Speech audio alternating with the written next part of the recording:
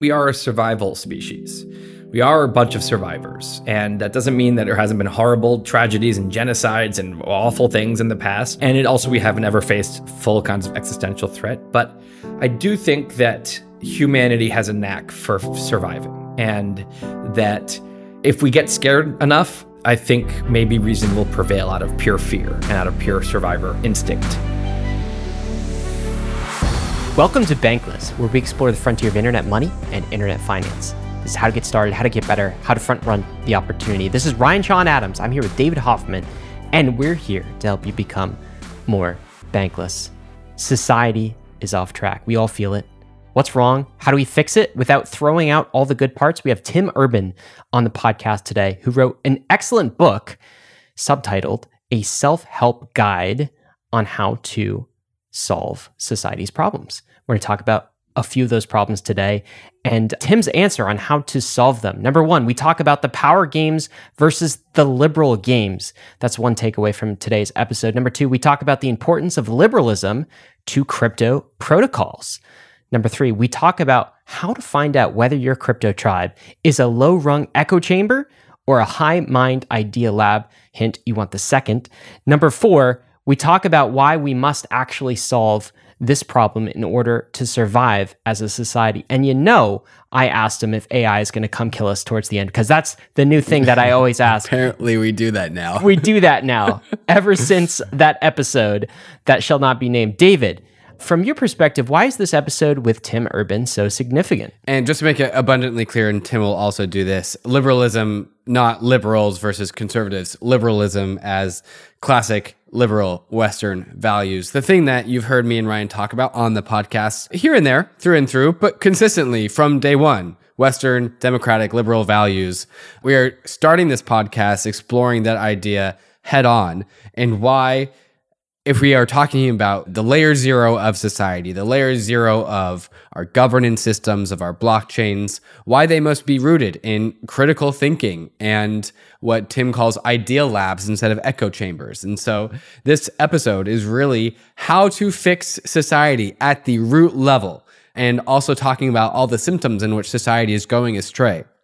And I think really the important thing, and really the through line of this episode, is there are problems in society that are clashing. You got the left and the right, and they're fighting. You got, political tribe 1, political tribe 2, and they're fighting.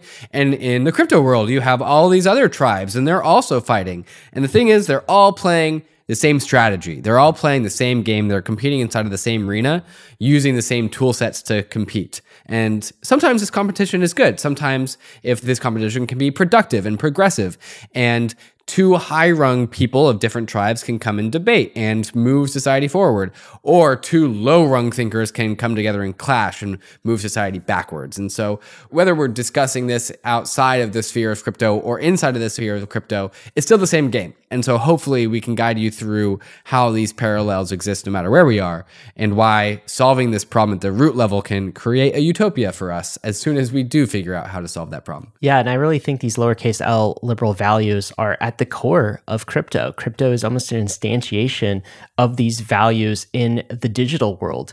And so, David, I'm super excited to talk to you about that in the debrief episode, which is our episode that we record right after the episode. It is included for all Bankless citizens. So if you're not a Bankless citizen, upgrade. There's a link in the show notes, and you can get access to the premium RSS feed where we put that out every single week.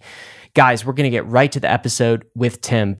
Bankless Nation, we are super excited to introduce our next guest. Tim Urban is a blogger. He's a writer. He's an illustrator extraordinaire, most famous for his Wait But Why blog, which is a fantastic blog. He started back in 2013, covers a range of topics, almost as diverse, well, probably more diverse than Bankless, actually, from AI to political philosophy to whatever Tim is interested in, science, technology, human behavior. And he recently wrote this book that we want the Bankless community to learn a little bit about. It's called What's Our Problem? A Self-Help Book for Societies. This is a fantastic book that David and I read recently, and I think provides a roadmap, an interesting set of parallels for the crypto community as well. Tim, welcome to Bankless. How you doing? I'm doing pretty well. Thank you for having me. It's great to have you. So I just want to kick off and start with this question, which is a common observation I think everyone sort of sees, whether like wherever you are in the United States, whatever country you live, it seems like everybody is mad at each other all of the time, Tim. And I want to ask you why. Why does it seem like everyone is always angry these days? Well, one reason is that people are more angry at each other than they used to be for lots of reasons we could discuss, social media, tribal media, stuff like that. But I think an even bigger reason is that the anger that there is loud and prominent and broadcast over lots of channels. And we are in contact with that anger all the time, which makes it feel like there's even more of it than there is. People who aren't angry with each other are not often screaming it from the hilltops about how not angry they are, while people who are going to much more likely to do that. So I think it's a combo of those two things. Tim, we want to explore in this podcast a concept that we have talked about on Bankless a number of times, but not yet actually dove into headfirst. And that is the topic of liberalism. And I think understanding liberalism will be able to create a stack of understanding, a stack of knowledge that will actually get back to that original question, why can't we talk to each other anymore? We've talked about liberalism and Western liberal values on the podcast, but we've never actually taken the time to approach that subject head on. So I'm wondering if you can help guide us through that conversation and starting there, because we've never actually defined liberalism on this podcast. So maybe we can start there and we'll build back up to talk about the way that social media influences our thinking and our mental models for things. But I want to start at the very deep down of how humans created this foundation that we have for ourselves called liberalism. So first, if you could help us define what is liberalism and why is it good? If we could start there, if you don't mind. Yeah. Well, so first of all, this is lowercase l liberalism, which is different than how it's used in the US, which means, politically left.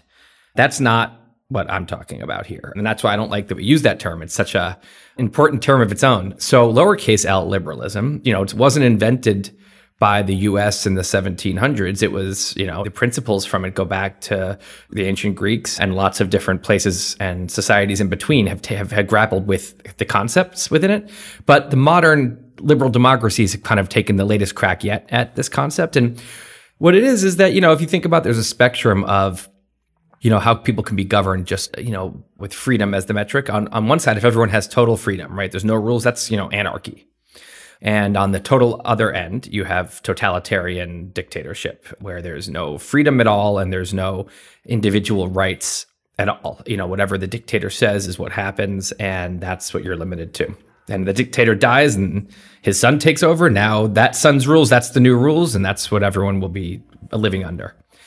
Now, anarchy often turns into the other side of the spectrum, because then you have warlords and, people who are the scariest on their block kind of are suddenly writing rules. And then the scariest among the scariest kind of take over. And then there's a gang that kind of takes control of everything. And now you have a dictatorship, right? And so we have a lot of human history that's kind of going back and forth between chaos and then order. But, the order can be very, oppressive. And what is lost in both cases is kind of freedom, freedom and security in that freedom.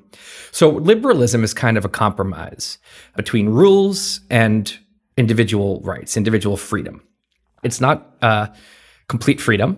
There are rules, there are laws. If you violate them, you can end up in jail forever. And so there are very hard, serious rules, but they're broad and wide, and they basically create a big, wide fence around an area, or I like to think of it as a big house. And the walls of the house, they are rules, and they are rules that you can't break. You can't murder someone, you can't steal, etc. But within the house, within those big, broad walls, pretty much you're left to your own. So the idea is that this emerges from philosophers like John Locke, who said, I actually don't think that the state of nature, that human nature is necessarily so chaotic that it needs hardcore rules. I think actually, if you just build some basic rules and keep the most aggressive among us from kind of bullying and conquering everything, actually things can work pretty much okay on their own. And so you have, for example, instead of saying we're going to enforce equality of outcome, right? Which is, someone might say that that's equality, but it's such a totalitarian version of equality that you end up with very little freedom. And so that would be that, whatever you're doing, you're going to end up with the same.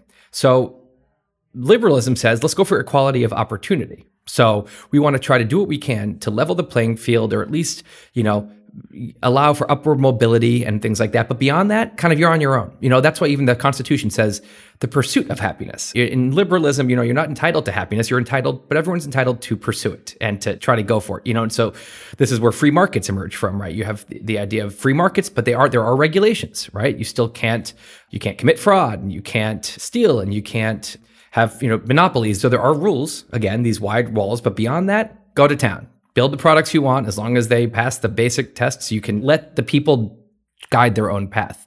And you could say the same with ideas, rather than a guiding scripture or guiding, the Bible or some other guiding thing that's going to be, this is the way of the land. This is what we believe here. It says that we want a free marketplace of ideas. So you can't, some speech, you can't have perjury, you can't do libel, you can't, incite violence. Again, you have these broad rules. But beyond that, freedom of religion, freedom of speech. So it's this very kind of nuanced concept, and it really values the individual. And it says basically the government is there to serve the individuals, to have a monopoly on violence, but it can only be used to kind of keep these broad rules in place. And that beyond that, the individuals will run the show, and they will vote for who they want, and they will start the businesses they want, and they will promote the ideas and start the movements they want, and let the people kind of guide their own path. That's the core idea. And it seems I bet what a lot of Americans or people in Western democracies might be saying, yeah, duh, right? That's how things are. But it's actually interesting because that's not an obvious thing. That's something that is an artificial invention. We made that up. It's very different than the natural way, which is the most powerful people make the rules for everyone else. This is a very specific kind of pretty complex and nuanced form of government that we have developed pretty recently, and we're all living inside this house that is not a house that used to exist, and it's been built by humans, and it doesn't stand up by its own. It stands up if the people who are actually in the country are the ones who are defending those basic principles and who are enforcing the rules. And so, yeah, it's something that we grew up in, we think is normal, but it's actually not. It's pretty awesome, I think. It reminds me, Tim, of another topic we explore a lot in crypto, which is the topic of money, which is a social coordination technology that almost no one thinks about. We just sort of take for granted. Mm-hmm. Oh yeah, but like when you think about it, when you stop and you think about it too long, you're like, wait, who invented money? What backs it? And wait, you have this this point system that you use to allocate labor and resources and figure out who can buy what in society, and everyone just believes in it, and so it kind of works, and you're like, yeah, that's what it is. And that, no one ever actually thinks about it. And I feel the same way about liberalism. When you pause and you think about it, it reminds me of the book from Yuval Harari, which we quote so often on Bankless, a book called Sapiens, where he talks about humanity's great superpower is these shared myths that we propagate, basically. And liberalism is this great shared myth. Mm-hmm. And I want to contrast it with something that you were saying towards the end, which is you call it in your book the liberal games, right? Which is in contrast to the power games. And I think you were alluding to something here, Tim, which is the state of nature, this is a John Locke concept as well, is very much like power games, in nature. Violence as the settlement layer for getting things done. And that's the way it has been. That's the way kind of the state of nature is. And liberalism is almost this veneer that we put over top of it. So here's this graphic. And by the way, your book, Tim, goes through all of these fantastic graphics that just help really sync mental model type concepts. But you have two circles here. You have the liberal games, and we've got liberal laws and liberal norms on the top. And that is an overcoating on top of this other deeper in the stack system called the power games. Can you tell us about the power games versus the liberal games and what you're trying to get across here? Yeah, so the power games is pretty straightforward, right? It's the rule in nature. If you go watch a David Attenborough special, there's no laws. There's nothing fair about nature. It is a very simple rule. Everyone can do whatever they want if they have the power to do so. So if a bear wants to eat a bunny, the bear can do that. If he can catch the bunny, if he has the power to catch the bunny, he can eat the bunny. It doesn't matter if the bunny has a family, if the bunny had other plans. It's irrelevant because the bear had the power to catch him. End of story. If the bunny and all the other bunnies are too fast, they have the power to get away, they can. And the bear might starve to death. And that's just how that goes, right? And so that's the law of nature and the power games. It's whoever has the power to do what they want can do what they want. And everyone else is kind of, they're screwed. That's also been lots of human societies. Those who have power, usually violence, or maybe they have, the power of, everyone believes they have a direct line to God. So whatever they say goes. They found a different way to have power because everyone's scared of going to hell. Whatever it is, if you find a way to have the power to do what you want, you get to do what you want. And if you don't have power, you better hope that the people who do are nice and believe in fairness, because if they don't, you're screwed. And they can go and they can take your wife and say, that's my wife now. And kidnap your, take your children and say they're slaves now. I mean, and that's the most unfair thing we can imagine, because we grew up in a place where fairness matters, right? Individual rights are sacred. It doesn't matter who you are or who you were born to or your age or your gender or your race. You have rights. That's at least the principle here. It's not always been kept perfectly, but it's the thing we believe. We believe is right. But that's not real. I mean, outside of this house that we live in where things are supposed to be fair, there is no such thing as fairness, right? It's just unfairness happens constantly. So the reason I have it as a two-part puzzle is because you've got liberal laws, right? So that is, the Constitution and the kind of pretty complex set of laws that we have here. And so that is one piece of the puzzle. But the thing is interesting about, if you have a totalitarian dictatorship, you can have, if you're in Hitler's Germany, you don't really need, you just need the very intense set of rules and laws dictated by the Fuhrer, and the military is going to enforce them, and the police, and that's really what you need. You can just use the iron fist. But if liberalism doesn't have an iron fist. It's a very light touch fist, and it has, again, it's very broad walls. And actually, you can totally violate the liberal games and start playing the power games inside of the house if people will let you.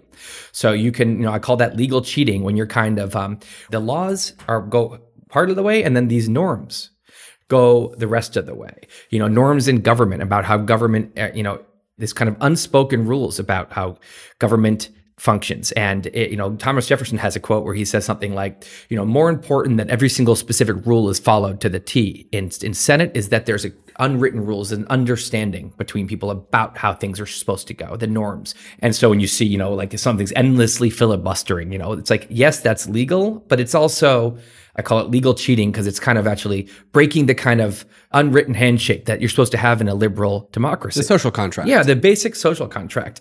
And you can see that a lot. If you notice, like the times when things aren't going very well in liberal democracy, it's often because they do have a soft spot where, people who want to break the norms, they can get away with it. If you try to play the power games in a liberal democracy, you can often get away with a lot, unless the place is functioning well, in which case the people in it are supposed to stand up for the liberal norms and actually say, no, that's not how we do things here, and push back on it.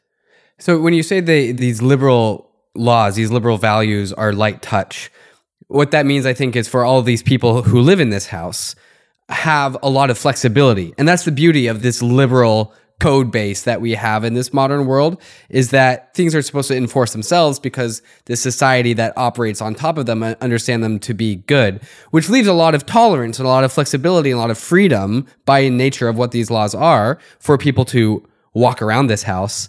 And in good times, that just works because the social contract manifests.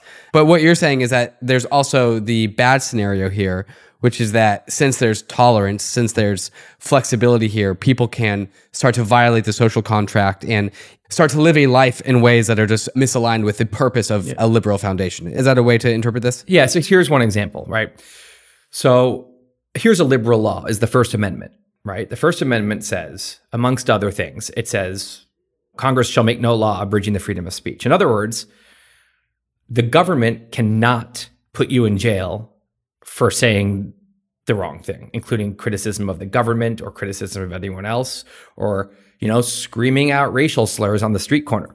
You know what? It's ugly, but it's legal.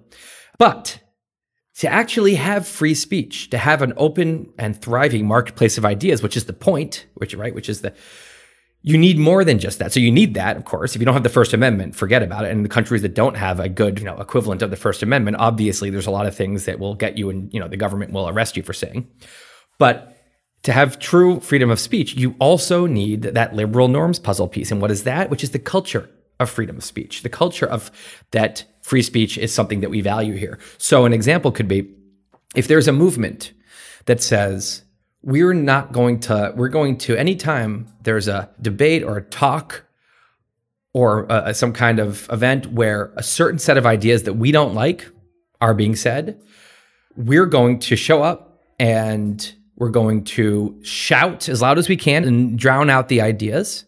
Or we're actually going to kind of block the doorway. We're going to make it very scary to enter the event and very difficult. And then we're going to scream the whole time in the event hall so that no one can hear, right? That's legal, right? You are not going to go to jail for that. It is legal, to scream at the top of your lungs during kind of an outdoor event, just say. But it is total violation of liberal norms, right? So it is what I would call legal cheating. Instead of what you're supposed to do in the liberal games is say, I don't like those ideas. I think they're bad. I think they're dangerous. So I am going to hold my own event, or I'm going to try to debate that person. I'm going to hold my own event, or I'm going to write my own op-ed explaining why those ideas are so bad, point by point. And I'm going to persuade people. I'm going to persuade people that they're wrong and I'm right. And I'm going to create a movement that is so powerful and so persuasive that person no one will even want to show up to their talks anymore, or might way fewer, and they won't have much power because no one will believe them anymore because I've exposed them. Or, you know what? I hate those ideas. I'm just going to check out. I'm not going to go to that talk. I'm not going to go to that event. I just don't want to even hear it. Okay. That's all fine. That's what it's persuasion. It's a battle of persuasion. In the power games, what you would say is, well, I don't know if I can win the battle of persuasion. So instead I'll go the much kind of easier thing, which is I'll scream brute force to make sure no one can hear the ideas. I will shut down that idea from ever being said. So rather than try to persuade people it's wrong, I will make sure no one even hears that idea in the first place. It's total power games mentality, but as long as you're not, actually physically hurting them, the law can't do anything. It's like in a totalitarian dictatorship that valued free speech, they might actually say anyone who shouts down speakers is going to be arrested. But we can't do that here. We have too much freedom here for that. The government is not actually powerful enough to even step in. They're not allowed to step in. That is amongst us to work out. So the way that free speech would prosper is that people who do that would be socially shunned and socially criticized. And when people would say, you're a bully and, we don't want to be friends with you anymore because you're the kind of person that screams and shouts down talks and we're going to mock you. And we can, that is the country standing up for itself saying, nope, that's not how we do things here. And you need that. Or else it'll be the people who shout the loudest, get to determine what's being said. None of this violates the law. The legal piece is still fine. The First Amendment hasn't ever been violated here, but free speech has been totally curtailed. And so there's a lot of examples like this where there always will be groups that are trying to, within the law, because no one wants to get arrested, right? And that's a huge deterrent. Within the law, violate the liberal norm parts of it, things, in order to kind of play the power games and coerce their way. Instead of persuade, use coercion to get what they want. And the sign of a healthy liberal democracy isn't that those people don't exist, because they will always exist. The sign of a healthy liberal democracy is that when that happens, the immune system, kind of the liberal immune system, kicks in and people roundly criticize them and make it so unpopular to do that, use social pressure to make it stop.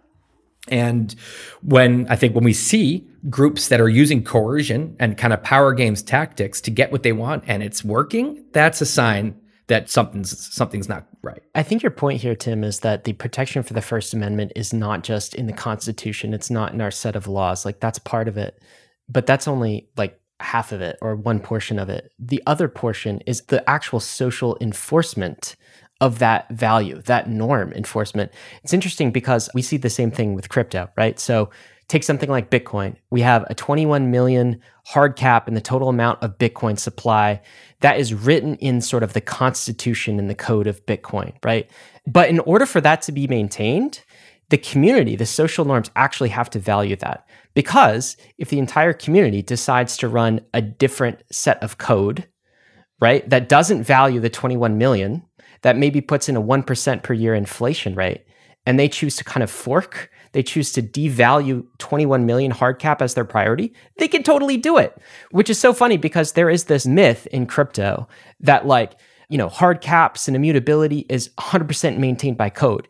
And that's not true. In the same way, the First Amendment isn't 100% maintained by the Constitution, okay? It's maintained by the Constitution plus the social contract and norms that actually carry out and enforce it. It's the parallels here are quite striking. I want to make another point here too, Tim, because this is another image, like another illustration that you put in your book, which is this idea of different levels of, I guess, civilization, maybe you call this, or human coordination. I don't know what you call this pyramid, but at the bottom we have level 1, which is modernity. Science, reason, objective truth. That is the definition of modernity. And we have level 2, which is what we've been talking about, which is liberalism. That is the next stack up. Free markets, free speech, individualism, equality of opportunity. And then we have level 3, which is where all of the other things are kind of built on top of liberalism, which is built on modernity. And level 3 is norms and policies and laws and institutions. I guess a few things that are striking, I want you to maybe explain this to us in a little bit more detail. Like, why does liberalism sit on top of modernity? And why do the norms and policies and laws sit on top of liberalism? But one broad point I want to make is like, this is relatively new social software that humans are running. Like for most of human existence, and you have this really cool chart at the beginning of your book that shows like of the 200,000 years of human existence, we're in sort of the late stages. Liberalism hasn't been around for very long at all. And this is completely new software on the human timescale that we're running. Modernity even, liberalism, and institutions and laws and policies and norms around that. So this is relatively new social software. But explain this pyramid to us. What is the idea that you're trying to convey? Yeah, I think it's useful to help understand the difference between different political movements. Because right now we have this kind of constrained, we have these terms, something can be left or it can be far right or whatever.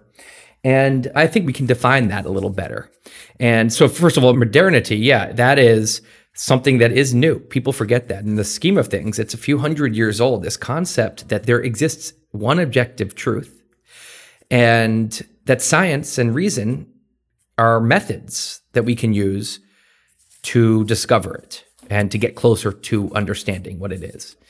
Before, in the pre-modern era, there were different religions, each with their own there were different denominations of truth. So each religion would have their sacred scripture, and that was truth. And what was so cool about this idea of objective truth in science is that it was no matter who you were, no matter what religion you believed in, no matter where you lived in the world or what language you spoke, you could all contribute to the global project of, using science and building science to collaborate across generations and across countries to work together towards discovering an objective truth. That's something we take for granted today, but that's a pretty new thing. And of course, that notion and the spread of it is why we can do to thank that for all what we know now about medicine, about space, and about plate tectonics, and just everything we've learned that really has come from this global project that was born in, modernity. Most of, that's what accelerated this process. But anyway, so there are movements, right? So we talked about the liberal house. And within that house, in a place like the US, you've got people on the left, the right, and the center, right? And so these are all people. By being in the house, what I mean by that is that they all like liberalism. They all like the liberal house. They think the Constitution is good. It's that the progressives in the house, the people on the left, are more likely to look at the house's flaws and say, well, where are we not keeping our promises, our liberal promises in the Constitution? So Martin Luther King, for example, he talked about, that the Constitution is supposed to be a promissory note, but that the country has written Black Americans a bad check.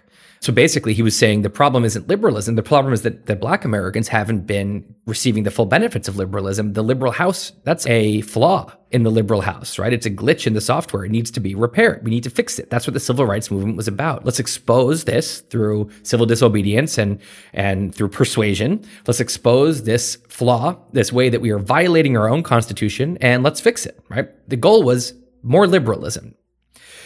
Meanwhile, you also have, conservatives in the House, and they're more likely, rather than look at the ways the House is flawed, to look at the ways that it's good and that the ways that progressive ideas for change might erode the support beams in the House. So their goal is to stand up for the in a lot of cases, the status quo, or even how things used to be, and say, inevitably, some things are eroding in the House, and that's what they look for. Where do we not have the right values that we used to have? But they have the same goal. The Constitution should be upheld, and that the liberal House is good, right? And people on the center are going to have, a little bit of both, or going to be more moderate. All of those people are pro-House, okay? And that's an important thing to distinguish. Now, there are also movements right now that are outside the House with wrecking balls. These are movements who believe they're much more revolutionary. So what people call wokeness, right? I call it social justice fundamentalism, which is fundamentally different than liberal social justice, which is the Martin Luther King style that I just described. Social justice fundamentalism is my term for less kind of culture war baggage laden term than wokeness. But it is fundamentally different in that it's outside the House with a wrecking ball. And it stems from, and this is, by the way, all Marxist and neo-Marxist and all of its descendants, all these movements, what they have in common is they say, no. Everyone in the house, you're missing the big point. The house itself is rotten to the core. Liberalism is bad. It's something that sounds good, but it's just the power games in disguise. It inevitably entrenches the power of the powerful and entrenches the oppression of the oppression. And this, what you supposedly call free markets, is actually, this exploitative system to keep oppressed people down, right? And it inevitably fosters inequality, blah, blah, blah, right? So that's, again, I don't happen to agree with that, but it's a totally valid philosophical point. And so if I believe that, I would be out there with them with the wrecking ball. It's not that they're bad, it's that they believe that we're, in the house are missing the big point here. Zoom out and see that the house is bad and we need to get rid of it. And so a lot of the actual scholars of social justice fundamentalism, they say stuff like you cannot dismantle. So we want to dismantle what they would call the master's house, right? They believe that it is, the master's house and to use a slave term. And they say you cannot dismantle it with the master's tools. So that's specific. That means not only do we not like liberalism, but we also don't like the tools that liberalism values. Free speech, all of that. We don't like that. So that's why they would say that you can't just use free speech and, free markets to actually dismantle this house. You need to shut down free speech. So there's this mentality that my opponent's speech is actually dangerous and needs to be deplatformed, right? So instead of persuasion, we're going to actually use coercion to try to deplatform, which again, if I hated the liberal house and thought it was bad, I also would say, screw the tools of it. I don't believe in liberalism or the liberal tools.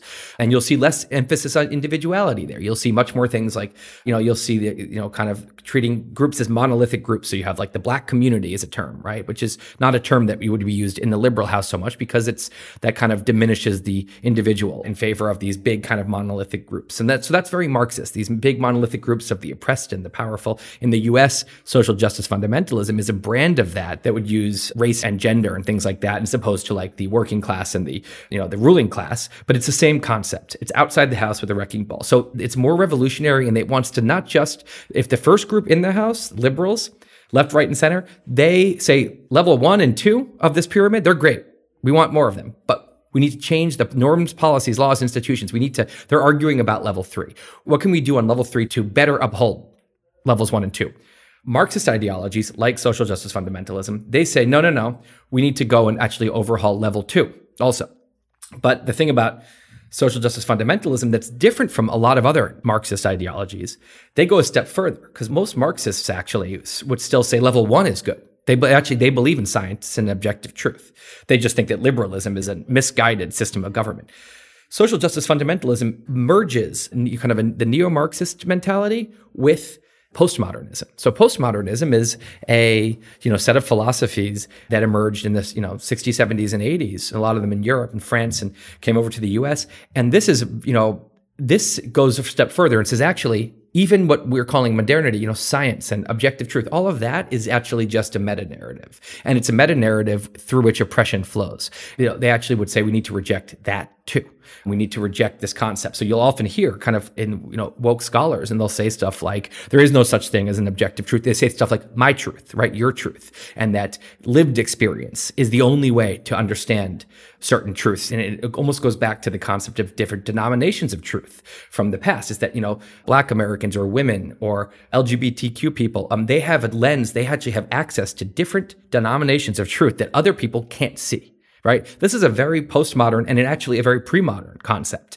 So it's an explicit rejection of this idea of modernity. And so social justice fundamentalism combines this postmodern, this Marxist ideology that wants to get rid of level 2 with the postmodern ideology, which actually wants to go a step further and get rid of level 1 as well. Full overhaul of the pyramid. So when you think of what's the definition of radical, to me, the more radical, the more revolutionary, the deeper in this pyramid your progressivism goes. So a liberal progressive is progressive about level 3. They want to change stuff on level 3, but they become very conservative about levels 1 and 2. A Marxist is progressive about levels 3 and 2, right? They want to overhaul both, but they're conservative about level 1. And then social justice fundamentalism wants to they're progressive about all 3 levels. And so the deeper your progressivism goes before it hits a wall of conservatism, that's the more radical. I think it's a great metric for how radical something can be. So I just think it's once I started thinking this way, it just clarified a lot. And again, none of this is, I happen to disagree with social justice fundamentalism and Marxism, but none of this is to insult those things. I think a lot of people who believe those things would look at this and agree with me that yes, they do want to overhaul level 2 or maybe even level 1. And I just think it can help us understand what we're even arguing about. And I think one of the issues is that right now it's confusing. And a lot of people who are very much liberal social justice, Martin Luther King style people who value liberalism, they think that wokeness is part of their kind of tribe. They think that it's maybe very extreme, but that it's still kind of fighting for the same thing. But it's fundamentally the opposite. Instead of being pro-house, it's anti-house, right? That's as big a difference as you can get. And so I think people who are pro-house actually should reject wokeness and its ideology. And people who believe in that, they should agree that they're anti-house, or else they're actually they're in the wrong place, if that makes sense. I think that's why this was so useful to me, Tim, is it helped me kind of map, because I think most people that you talk to just on the street will sort of agree with the title of your book. There is a problem with society. I think we all kind of feel that, right? And this stacking of levels indicates how deep you want to go in the stack, or you think we need to go in the stack in order to fix the problems of society. And you can map this onto kind of the different social political movements as you just did, right? I also kind of map this onto crypto. And, some people talk about crypto being sort of a revolution and being kind of a radical movement. It's actually not that radical if you look at it from the stack model, because crypto is very much on the stack, sits above the stack of liberalism. It is a level 3 sort of social technology in that crypto, we look at this, free markets. Is crypto a free market? Definitely. That's the thing. It is a free market, right? Free speech, censorship resistance. Okay, that is liberalism. Individualism, property rights, digital property rights. That's individualism. Equality of opportunity. If you pay the fee to get your block across and transacted in the network, it gets across. Doesn't matter who you are. It doesn't care about race, gender, geography. You just have to have an internet connection. So it has some equality of opportunity here. Where it really seeks to kind of shake up the world is the top level, level 3, institutions and laws, right? Crypto has some critiques with, how central banks and banks are kind of managed in general. Thinks we can have a better liberal digital property rights system. So it was even useful for me to kind of map that model of the world onto crypto and sort of see things differently. So thank you for this model. That's really interesting. Yeah. No, I mean, it's a great way to put it, is that, crypto, it's only trying to revolutionize level 3. It actually, if anything, it's deeply liberal, right? It is something that I bet, I bet often the people who are super into crypto are also very passionate lowercase l liberals.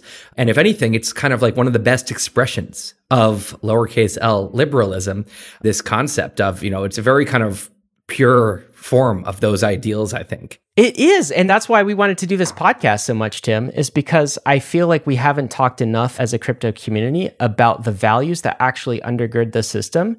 And in many ways, the crypto movement is much less radical than some of the other social political movements going on in the space. Because what we're just trying to say is we're trying to take these liberal values and instantiate that in the digital.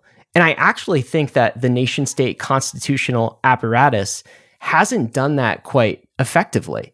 We have these analog types of rights, but how do you actually own unconfiscatable property in the digital world, on the internet, right? Well, I don't know. Does Facebook, does Twitter sort of own my feed? Am I just a serf on their feudal lands, or can I actually own something? And crypto provides almost to us anyway, a liberal alternative for digital rights and digital property, and is very much aligned. That's why we wanted to go deeper in this cut, and why your mental models were so helpful for me when I kind of went through them, is because I'm taking this and I'm applying it to this new frontier into the digital. And, when you stack it up, the crypto movement isn't actually that radical. It's just taking 1700s constitutional type ideas and extrapolating that forward into the digital. Before we move too far forward into this conversation, I want to make sure that we actually touch on some of the moments in crypto's recent cycle where it actually got pretty damn radical. And with that pyramid, Ryan, that you were just showing, there were moments in, Tim, I think the frequent conversation foundation that you have on non-crypto podcasts are going to be things that are about the woke left versus the extreme right. And that's kind of just in the more mainstream understanding for how to interpret this conversation. And in crypto, we have different parties, we have different factions, and they appear very different. The patterns are the same, although the more larger mainstream gargantuan factions that exist in the Web 2 world, there's many more of them and they're a lot smaller in the crypto world, but they operate on the same code and they play with the same strategies. And that's why this is so interesting, is when we got into the height of the 2021 bull market, there was this one tribe, you call it, the Frog Army. There's also the Terra Lunatics with the Terra Luna blockchain. And Ryan and I actually got into fights with these people, with these monolithic like entities. And they actually started to transcend down that stack further than just the top of the pyramid. Most of crypto agrees with the whole like liberal freedom of speech, all that kind of stuff that you and Ryan were talking about.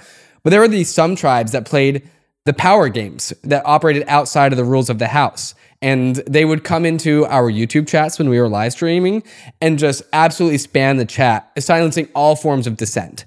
And they would just make sure that anyone that had any dissenting opinion didn't have a platform to stand on.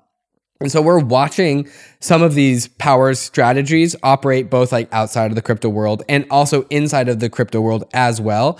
And it's just interesting to see these different tribes, these different communities, no matter where they exist, be it inside of crypto or outside of crypto, kind of play by the same playbook, no matter what. And the playbook is so elegantly like documented in your book. And so this pyramid, I think, is, and just to really answer the question to the Bankless listeners, like why are these people talking about this liberalism concept on a crypto podcast, is the answer is because like some parts of these crypto tribes, we all want to re-architect society because we think that the institutions are failing us. Some crypto tribes want to go real deep. Most crypto tribes only want to stay at the surface. And I think this is really the important point that Bankless listeners should really pay attention to, is that we all want to re-architect society moving forward with different institutions. And the level at which your tribe in particular, whichever one you identify with, injects itself into that pyramid that we were just looking at is really important to understand. And so, Tim, I just wanted to kind of like leave that to you because... Go for it, yeah. Yeah, it's just because I think like the pyramid is almost like the biggest point here. And so if there are people who are both kind of, I don't know, really gung-ho about crypto, but one of them wants to use crypto to overhaul level 2 or to violate level 2, and someone else is passionately wants to preserve and enhance level 2. It's important to realize that the liberal who wants to use crypto to make things more liberal has a lot more in common and a lot more common goals with people who hate crypto, but they're passionate liberals, than people who also, they're fellow crypto people who specifically want to use crypto to undermine level 2. Because it's like, think back up, zoom out, what's this all for, right? What are we all actually doing here? Crypto isn't an end in itself. It's a means for a lot of different things. And so if one of the main reasons that you like crypto is because you think it makes market, it enhances free markets and individualism and freedom, and it's the best version of the house, and someone else is out there with a wrecking ball, he's saying we can use crypto to knock down the house. You guys is nothing to do with each other, right? You have nothing, you have to push back against that a lot more than you have to push back against fellow liberals who think crypto is bad, right? I mean, it's just because that's the bigger picture. Yeah, that's exactly right, Tim. I want to maybe address, some people are kind of questioning this idea of lowercase L liberalism again. Could you steelman the argument, though, against liberalism? So, for instance, this idea, you sort of alluded to it briefly, that liberalism is just another entrenched power structure, right? A lot of people right now are looking at capitalism and, just millennials, for example, people they can't afford a house. The economy's not so good right now. It seems like wealth inequality has exacerbated to a degree that it's just like non-recoverable for younger generations. And so they're seeing capitalism, they're seeing the free markets that we're all talking about in crypto and liberal values, and they're saying this is just another unequal power structure. They see equality of opportunity and, they view that as worse than kind of the idea of maybe equity. And they see free speech and they look at that and they say, well, this just enables hate propaganda. And they see these concepts like individualism that a liberal holds dear, and they contrast that with like, what about the power and the value of the collective? Are you sure that liberalism, because your book is kind of like lays out the models, but then I think the conclusion, it also makes the case for why liberalism is really important for the United States in general and for many countries. But can you steelman the argument against liberalism before we move on from this topic?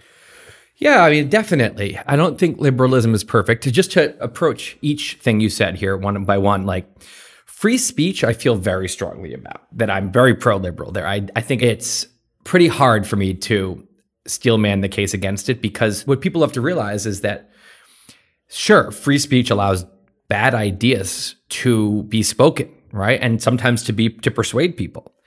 But the only alternative to free speech is basically some ideas are not allowed to be said, and some ideas are. Now, who decides? Ask 10 Americans, even 10 people around the world. Ask 10 Americans, what are the good ideas that should be spoken and which ideas are dangerous? They're going to have 10 different answers. So what ends up happening is the people with the most power, the most cultural power, or if the First Amendment goes away, the people with the biggest guns, they get to decide what's true and what's good, and everyone else has to kind of abide by that. And that's just A, it's not fair, it's not right, it's not free, but B, it's not wise. There's no humility there. The premise is that I already know what the good and right ideas are, so I know which ones should be silenced. The people who say dangerous ideas shouldn't be platformed, the assumption there is that I already know everything I need to know. I know what's dangerous and I know what's not. But I would use the example of, for interracial marriage, 96% of people thought it was immoral in 1959. Pretty recent, 1959. 4% of people thought it was okay. It was 96% of people weren't bad people, right? They weren't racist bad people. It's that's just what we all thought. That's what almost everyone thought. And almost everyone would have thought interracial marriage is not moral. Today, the number is 94% think it's fine and 6% think it's immoral, right? So that is, the entire country has changed its mind. But if you went back to 1959 and said, you know what? Certain people, we're going to let you decide, no dangerous ideas will be aired anymore. You decide which ones. Almost everyone, well, one of the dangerous ideas on their list would have been interracial marriage is good. So no one would have been able to speak that. Same with gay rights. Gay rights would have been a no-go in 1959. Almost everyone would have said, well, that we definitely don't want to be spoken. We don't want kids hearing about gay rights, right? That's sodomy, it's whatever. And today, I think we're pretty happy that free speech prevailed because we were wrong. And so the kind of underlying assumption when people today think, free speech allows dangerous ideas to flourish is this idea that, well, all the people in the past, they had bad ideas, but today it's all clear. We figured it out.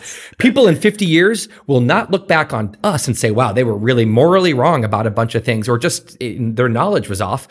But actually, they'll say that, nope, they had it right. Of course, that's not true, right? So free speech, I almost refuse to steelman the case against it, because I just think that the only alternative is powerful people censoring everyone else. And of course, usually what the powerful people end up deciding is offensive is any challenge to their own power, any criticism of themselves.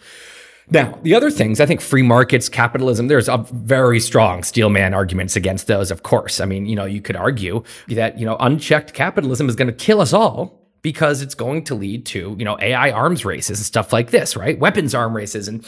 And of course, it inevitably creates vast inequality, which is almost always the sign of a crumbling society. As inequality spikes, goes to crazy extremes, and then the society crumbles.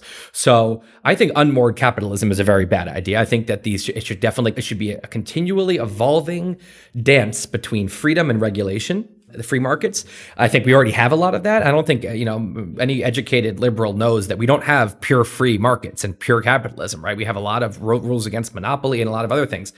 So I think those rules are good. And I totally agree that, inequality to a crazy extent is not good, and that we should be doing things to try to curb this. And, again, as a liberal, I don't really think we should do too much. We don't want to very quickly lose our ability to be productive and everything. And also, it's important to remember that the worst off people today, the people who are in the bottom 20%, they are living way better than the best off people in the 1700s, in a lot of ways, at least, with their access to medicine and food and shelter, usually, and they have heat in the winter. Most people, even people in the US who are in the bottom 20%, they have a lot of their basic needs met. That's an incredible revolution.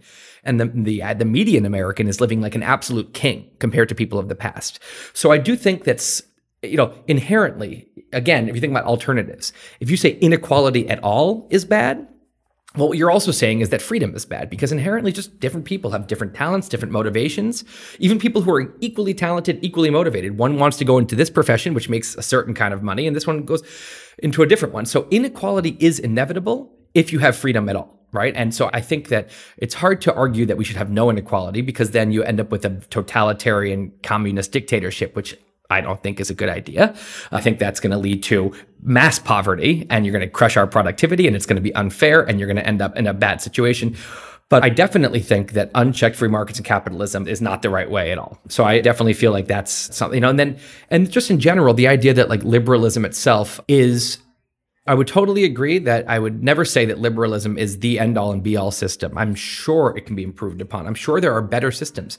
I just can't think of any. I haven't seen any, right? If someone can come to me and say, look at this society in the past, that thrived for a long time, that was productive, that was fair, that had equal justice before people were equal under the law, and the quality of life was better, I'm all ears, right? I'm totally open to the fact that our current system is definitely flawed in lots of ways. I mean, it's definitely corrupt in lots of ways. People take advantage of it. I think that democracy, the voting system, is definitely not perfect. And so I think there's all kinds of flaws. It's just that it seems like the best crack yet, and that a lot of the work we can do is to make the house better. I think that the part of it is that we're not living in the best version of this house. Again, look at the history of, race in America, right? I mean, Black Americans have had far from a fair ride in what's supposed to be a fair country, and women too, right? There's been, the women couldn't even vote until recently. So I think there's two things to separate. One is, are we complaining about the flaws in the system, which I'm right there with you, right? Let's fix the flaws and let's get rid of corruption and let's keep attacking that, or arguing against the system as a whole, right? So that means you're not just arguing for more regulation in capitalism or free markets, you're arguing for the end of free markets. Yeah, maybe I'm not doing a great job of steelmanning it, but look, I think the best steelman I can give is that there are always inherently going to be some stuff that we're all missing. And that if I went 1,000 years in the future, I would expect that we're in some kind of government that's very weird and surprising to me, and that has been a major improvement upon liberalism. So the general concept that this is not necessarily the best possible system, sure, absolutely. It's just that I haven't heard many great alternatives from people. So Tim, I think at this point in the conversation, I want to return to the way we started it, which is with Ryan's questions, like, why are we all fighting? Why are we all angry with each other all the time? And I want to actually pull in some of the graphics that you illustrated, I'm assuming yourself. I did, yes. But first, I want to reemphasize the many polarities that we find in the crypto world. We have all these different tribes, right? You have the Bitcoiners, which tend to be these decently conservative Austrian economic zealots. Austrian? And then you got the Ethereum. Interesting. Yeah, Austrian economics. Yeah. Oh, yeah. Hard money as opposed to Keynesian. Each different crypto tribe has their own flavor, right? You got the Ethereans, you got the Solanans. Then you even have like sub-communities built on top of other communities. So inside of the Ethereum community, you have the Arbonauts of the Arbitrum protocol, and that's a layer 2 scaling technology on Ethereum. Same thing with the Optimus, another layer 2 scaling protocol on Ethereum. Then you have like the Small Brains, which is an NFT community built on top of the Arbitrum community, built on top of the Ethereum community. And so like some of these multi-polarity communities operate in conflict with each other. Me and Ryan were birthed into the crypto space fighting with the Bitcoiners as part of the Ethereum tribe. Lately, I've been picking some fights with the Solana people. Other communities cooperate with each other. You have the Small Brains on the Arbitrum, on the Ethereum tech stack, and these tend to cooperate pretty well with each other. And the reason why I want to like lay up all these different images or this part of the conversation is to start to get into some of your illustrations here. And you use two different illustrations that I'm showing at once, which is the higher mind and the primitive mind.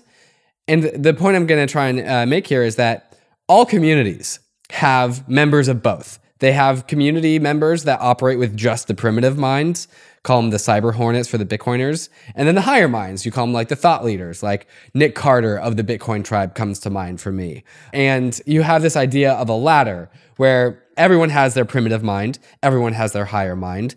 And the idea is like the more that we can operate with our higher mind, the better that things are.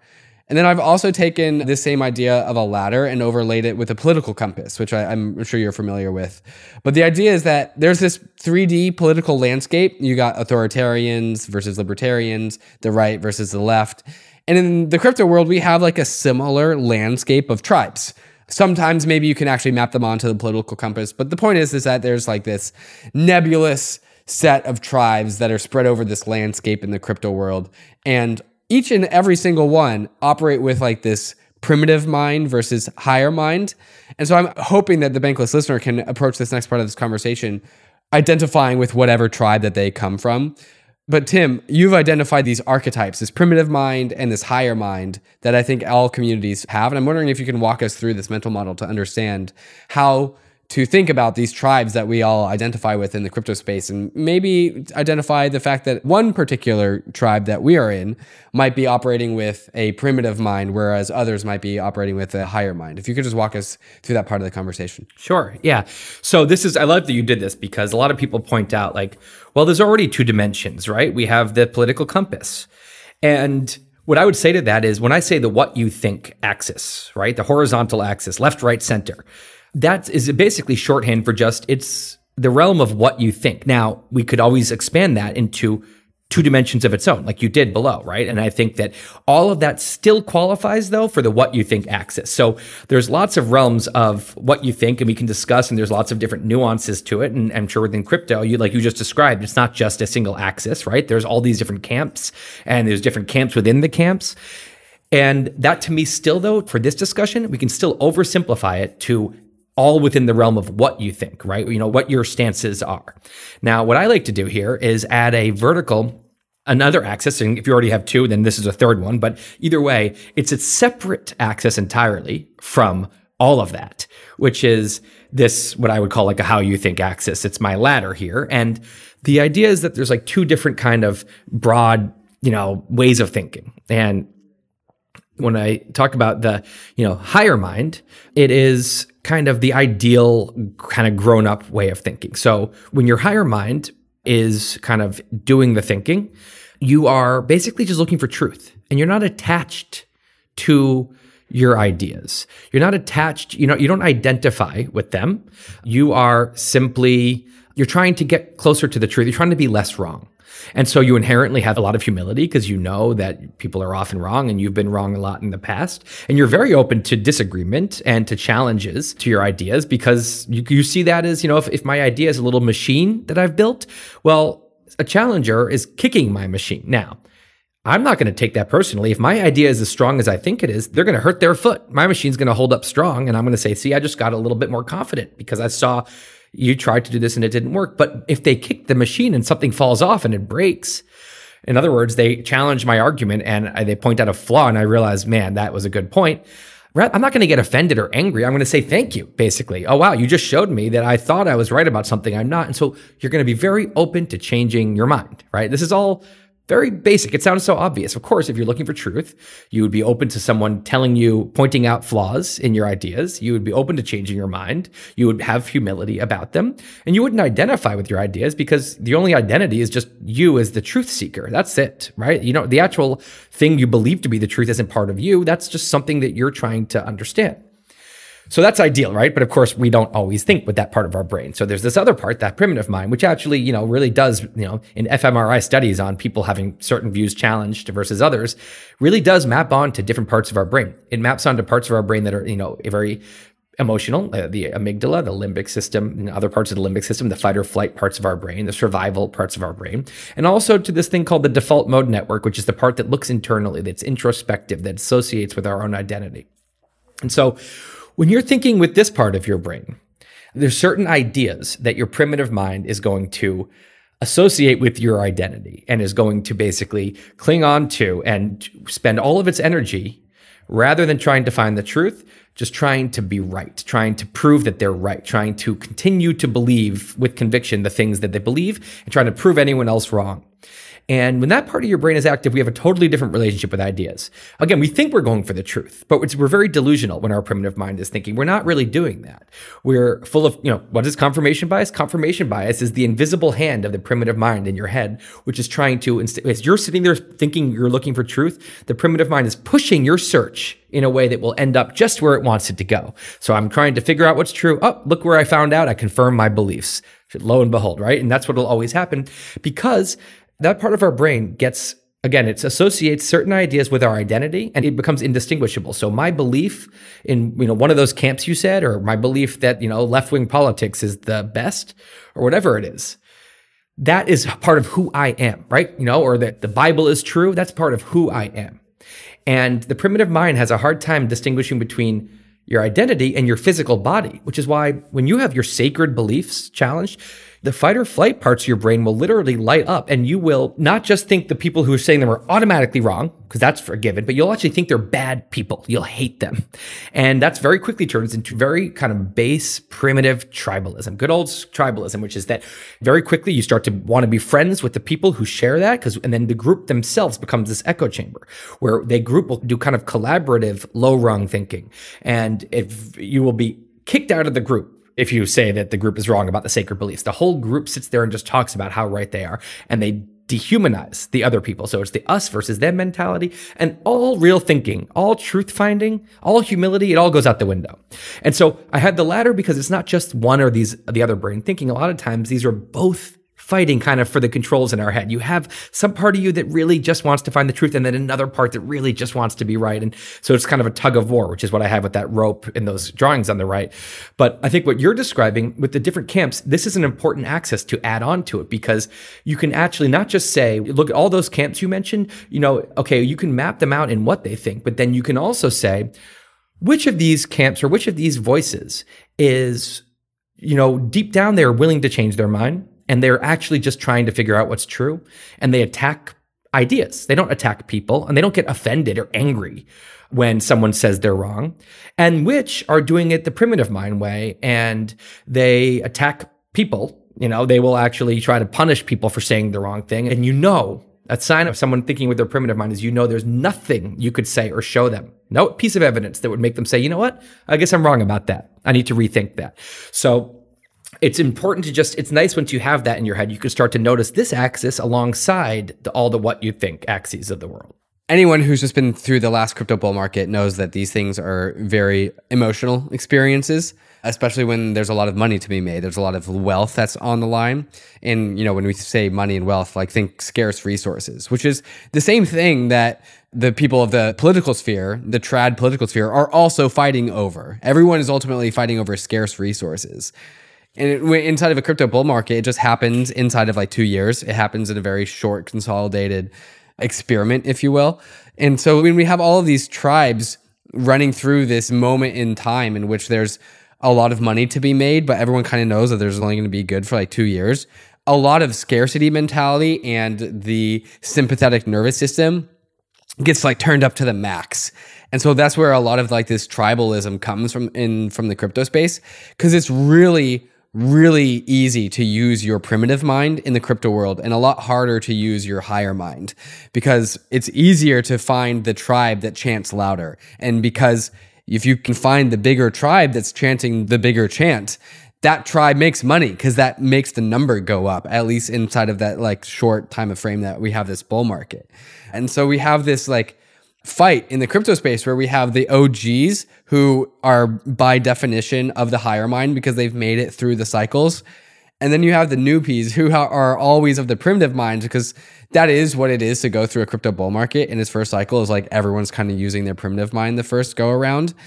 And it's also again, why we wanted to have you on this podcast. And obviously why we try and do Bankless is because the idea of going on the Bankless journey is about ascending the ladder. It's about getting to the higher mind and learning to reflect on when you're using your primitive mind and when it's time to come to use the higher mind. And Timur, I'm wondering if you have just any thoughts for how to ascend the ladder, how to identify when you are in a primitive mind state, and how to actually make it easier for Bankless listeners to climb up into a higher mind state. Do you have any thoughts or advice for us on that? Well, I think partially is just being even just having this ladder as a concept in your head, because no one wants to be on the low rungs, right? When you're on the low rungs, you're delusional. You are letting kind of primitive emotions make your decisions. You're completely blocked from learning new things. You will continue to make the same mistake over and over because of stubborn kind of insistence that you're right. So it's not good for the person who suffers most from low rung thinking is the low rung thinker. And so I think, there are signs, of course, when you're doing this. If you can ask yourself, is there anything that would make me say I'm wrong about this? If the answer is no, okay, I think I'm caught up in kind of a religious fervor here. I think I am caught up in a tribal craze at this moment. And you can also say, do I get kind of irrationally angry when someone disagrees with me on this? When I see something, that tells me, the people who disagree with me, do I hate them? These are all signs that you are doing that thing that all humans do, right? Doesn't mean you're a bad person, doesn't mean you're a dumb person. Everyone does it, right? And it just means, oh, I've slipped down on the ladder. And just having that thought right there, boom, you're already up a few rungs. Just having that thought, because when you're really down on the ladder, you don't know you're doing it. You are totally lost in it. And so a little bit of self-reflection can go a long way. And then of course, what's the best way to help yourself here is surround yourself with other people that value high rung thinking, even if they don't use that term, they just happen to be that. So there, again, as a group, you still will sometimes slip down, but you will find that it can be like a support group. If you have people that tend to not identify with ideas, where the group itself likes to disagree, right? If the group is always agreeing on everything, I think you've fallen into a low rung echo chamber, which is again, collaborative low rung thinking. A high rung group, which I would call an idea lab, it's kind of the opposite of an echo chamber, is just a place where people attack ideas, but not people. It's a place where disagreeing is cool, where humility, we're saying, I don't know, makes you seem smart, not wishy-washy or dumb, where people change their minds, and where people disagree for sport. An argument doesn't mean you're in a fight. And when you're in an echo chamber, you can see it where it's like, wow, everyone agrees, and we're having way too much fun agreeing and talking about how bad the other people are. And if I went and disagreed right now, it would really kill the vibe in this room, and that people would like me less, and maybe I wouldn't even be part of the group anymore. Okay, so now what you're doing is you've fallen into a low rung group that is going to, if anything, bring out your low rung thinking side. It's going to be, it's like if you're trying to recover as an alcoholic, it's like surrounding yourself with going to an alcohol, drinking party every night. And so I think first of all, just have the ladder in your head and try to stay aware and notice the signs that you're doing it, and then try to remind yourself that this isn't good for me, that this is making me stupid.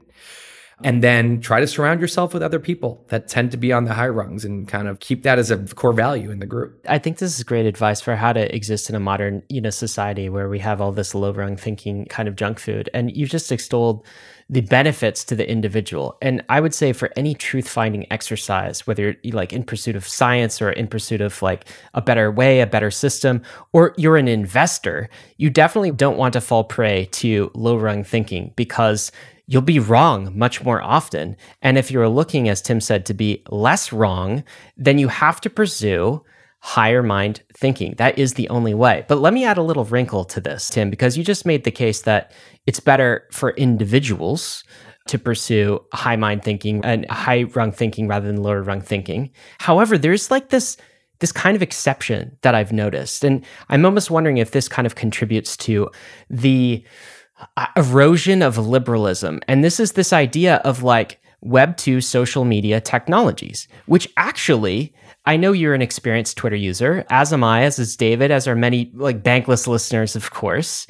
I gotta tell you that our media engines, our media curation engines like YouTube or Twitter or Facebook or anything else, actually don't reward high rung thinking. They reward dunking.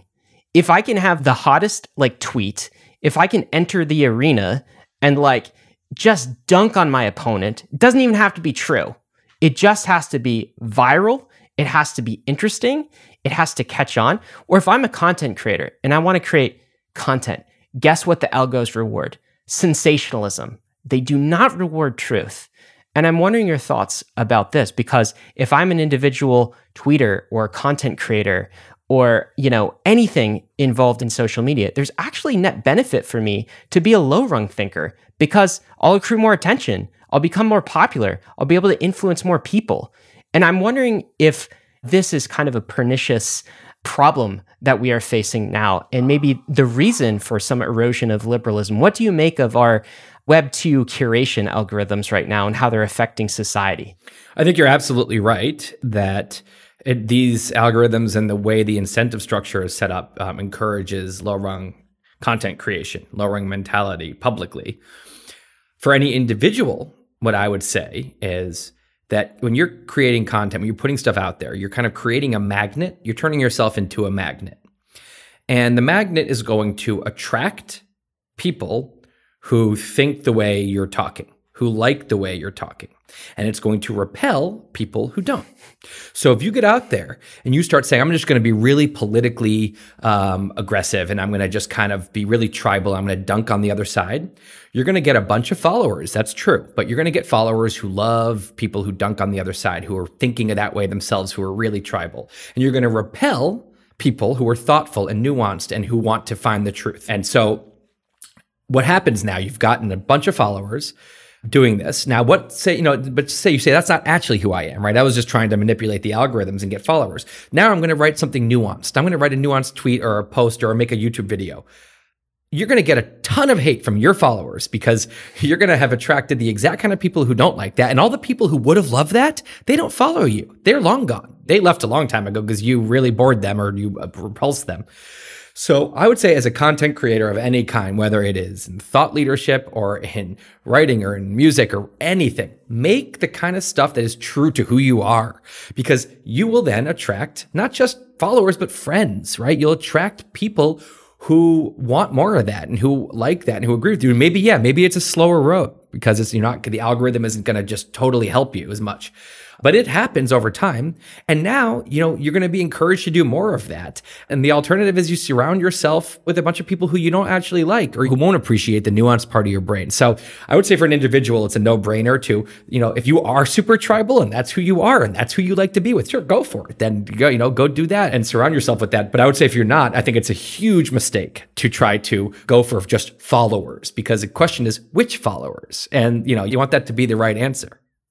But yes, on a macro scale, I totally agree this is a problem. And I wish that algorithms over time would adjust instead of just going for pure engagement, which is going to inherently then go for, outrage and anger, would actually tweak themselves a little bit and maybe in a more macro sense, change the incentive structure. Guys, there's so much more here to unpack, and it's all included in Tim's book, which I totally recommend. It is called What's Our Problem? We'll include a link to it in the show notes, but the mental models here. We only got through half of the agenda. Yeah, it's just like we have so much more left in the book. So guys, this is all about how you can, think better in the society and how you can make sure you are a high rung thinker, how you can avoid echo chambers. Echo chambers, I got to say, they're powerful in the short run, but they are long-term bearish, okay, if you want to accomplish something over the long run.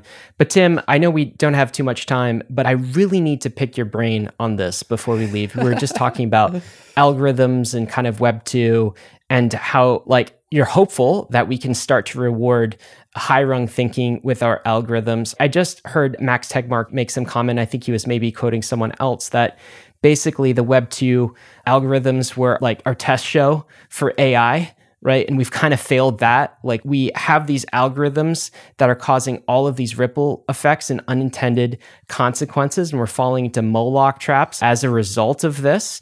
And that was just our trial run, because now we have these super powerful algorithms that are just starting to hit the scene in the form of artificial intelligence. And David and I here have been doing a series lately on AI alignment, existential threats, Eliezer Yudkowsky, the roster of these people talking about it.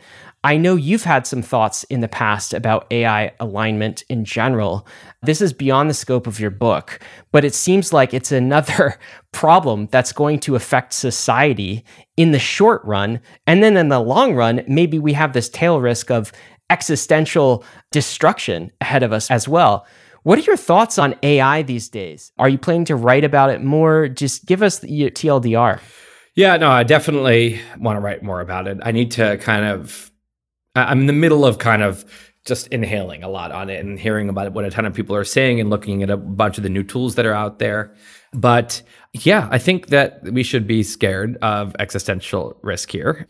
In that, I have in one of my posts, I have a term called the human colossus, which is, if you think about ancient tribes, you have a little, everyone can put their knowledge into the kind of group's consciousness, and it's a little knowledge tower that's kind of in the center of the tribe. And then as people moved into cities, during the agricultural revolution and after, you have a lot more people. And so the knowledge towers get larger. And then you have the, invention of writing, and people can compare what people are saying through time and space. And the towers get, skyscrapers, and eventually that tower of knowledge and know-how and power eventually, turns into the Industrial Revolution, which puts the whole thing on steroids. And I think of it as this giant colossus that our species has created that is kind of like Godzilla tramping around. And it is building. It is making, it is producing, and it has created vast wealth, and it has made quality of life way better, and it's reduced poverty, and it's done all these great things. But it also does not have a conscience. It doesn't actually have a compass about where it's going. It is just kind of a product of, billions of people's individual self-interest, and that giant is the thing that is making AI. And if we let that human colossus kind of now create something way smarter than itself, you're taking your chances, right? And again, that thing doesn't really have a moral compass. It's not necessarily wise, right? It's only as wise as kind of the systems that it is incentivized by. And if the only system is incentivized by is pure capitalism, this is talking about steel manning, the argument against. If the only system it has is pure kind of capitalism, I actually think that is kind of a classic Moloch situation where you're going to, build something that is incredibly powerful that was not created with with wisdom. And that's why, we have to not create this thing the way we've created all the other things. The other things, you want to create the best software, let self-interest go at it. And everyone will try to make the best, most appealing software. And V1 will be buggy and V2 will be buggy. And by V10, the software is better. And now we'll compete with all the other V10s. And eventually the consumers get the benefit of that. We'll all end up with really great apps on our phone that won the competition and got iterated and improved over time. AI is just so different than that. If V1 is buggy, we now have a buggy God on the planet that probably will not let us. They will not let us go change it and update it because it doesn't want to be changed and updated. And it's kind of, that's not how we wanted it to be incentivized. Too late. This thing is now more powerful than we are. And that's pretty scary. And likewise, competition. Well, whoever gets there first, maybe they can shut down all our other efforts. And so maybe it's, the first V1 is now our God, as opposed to the 10th V10 is the best app, the first V1. So, that's the worst case scenario. And I don't know if that's actually what'll happen. It's hard to, this is all very unprecedented. I think anyone who is confidently pessimistic or confidently optimistic, either one, I don't believe them. I think we really don't know. But of course, if we don't know, then let's be cautious, right? Don't make it the dumbest experiment in history to build this thing and see maybe it won't be, actually as scary. So I think we cannot treat it like we normally do and say, let's just everyone get out there and build and innovate and, and we'll improve it over time. We have to have some kind of other mechanism here that is kicking in. So I do hope people are listening to the AI safety people and that we get properly scared. The thing that worries me most is that I just think it's hard for people to believe something that's not in front of their eyes that they've never seen before, that's totally unprecedented, and be scared of that. I don't think they're scared till it's too late. So I think somehow we need to spread enough fear, not so much that people think it's the apocalypse, but enough that people start saying it is the only way to build AI is to do it ethically and to do it with a ton of AI safety research alongside. And so, yeah, I'm not sure. I'm glad I'm not in charge of this problem, but it is a little bit concerning. Well, I mean, you're certainly not in charge, and yet we all are in charge because it's all of our problems here. And I think, the title of your book, like, what's our problem? Self-help for society, right? This is one of the areas we need help with. And we've got a lot of low-rung thinking. We've got this abandonment, maybe, of liberal ideas that have driven so much good and value in our world. And we have these existential threats ahead. And we very much have to keep our wits about us as a species if we're going to survive the next 100 years. I want to ask you this as we close out, Tim. In spite of all of this, what gives you hope? Yeah. Why do you think we can make it on the other side? Well, a couple things give me hope. I mean, one, we are a survival species. We are a bunch of survivors. And that doesn't mean that there hasn't been horrible tragedies and genocides and awful things in the past. And it also, we haven't ever faced full kinds of existential threat. But I do think that humanity has a knack for surviving. And that if we get scared enough, I think maybe reason will prevail out of pure fear and out of pure survivor instinct. So that's one thing. I also believe in the liberal house. I think it's a great way to produce emergent wisdom. I think that no one of us is smart enough to figure this out. But, just like no one of us can figure out, how to build particle colliders or how to understand black holes, but together with collaboration of thousands of people over time and geography, we can figure out stuff that's way above us. We actually have a super intelligence, kind of a super wisdom that we can do. We also can combine together for mass stupidity, which is why I think the reason I wrote this book is that I think it's kind of the what's our problem, the concept of the liberal house working and us being able to have high rung discourse is the limiting factor on everything else. If we can do that, it gives us the best shot to proceed wisely. It can be a compass into the future if we can do this. If on the other hand, low rung thinking and tribalism gets the better of us, it's like we're running ahead blind like a bulldozer right off a cliff, I think. So to me, it's like all the other problems, including AI, the foundation, the root of all of how, whether things will go well or not, is this liberal house functioning well? Because I think it gives us our best shot. And groups that are outside with the wrecking balls, I think they're very, very dangerous. And I think that the concept that young kids aren't being taught civics as much, I think aren't being taught the value of free speech or how to argue or how to, seek truth or how to be persuasive. And instead, they're being kind of indoctrinated to believe in a certain ideology and to silence people who disagree. That is incredibly dangerous because you're training people to basically break down the house as opposed to training them to uphold it.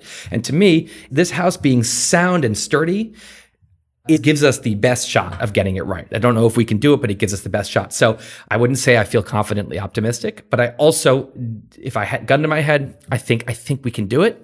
But I do think that there are some very concerning kind of trends that need to be curbed. And we need to kind of, like you said, have our wits about us as we go into this future of exploding technology in godlike power it gives the species. We need reason to kind of prevail. And Bankless listener, if you're wondering where to start, oftentimes the answer is to start with yourself. I know after reading Tim's book, I was more conscious of the way I respond on Twitter and what the incentives are. And, you could start by not being an asshole on social media. And when you have the opportunity to score those points and to dunk and to take the low rung thinking path, you can take the high rung thinking path. I'm not always perfect at this. I do try and post Tim's book. I think I've been better about it. So Tim, thank you so much for expressing these mental models for the Bankless community and for societies. We really appreciate you coming on today. Thank you for having me. Great combo. Bankless listeners, the blog is Wait But Why. Go check it out. We'll include a link in the show notes. And then the book is What's Our Problem? A self-help book for societies. Gotta let you know as well, of course, none of this has been financial advice. It's not even societal reconstruction advice, though we dabbled today. You could definitely lose what you put in crypto, but we are headed west. This is the frontier. It's not for everyone, but we're glad you're with us on the Bankless journey. Thanks a lot.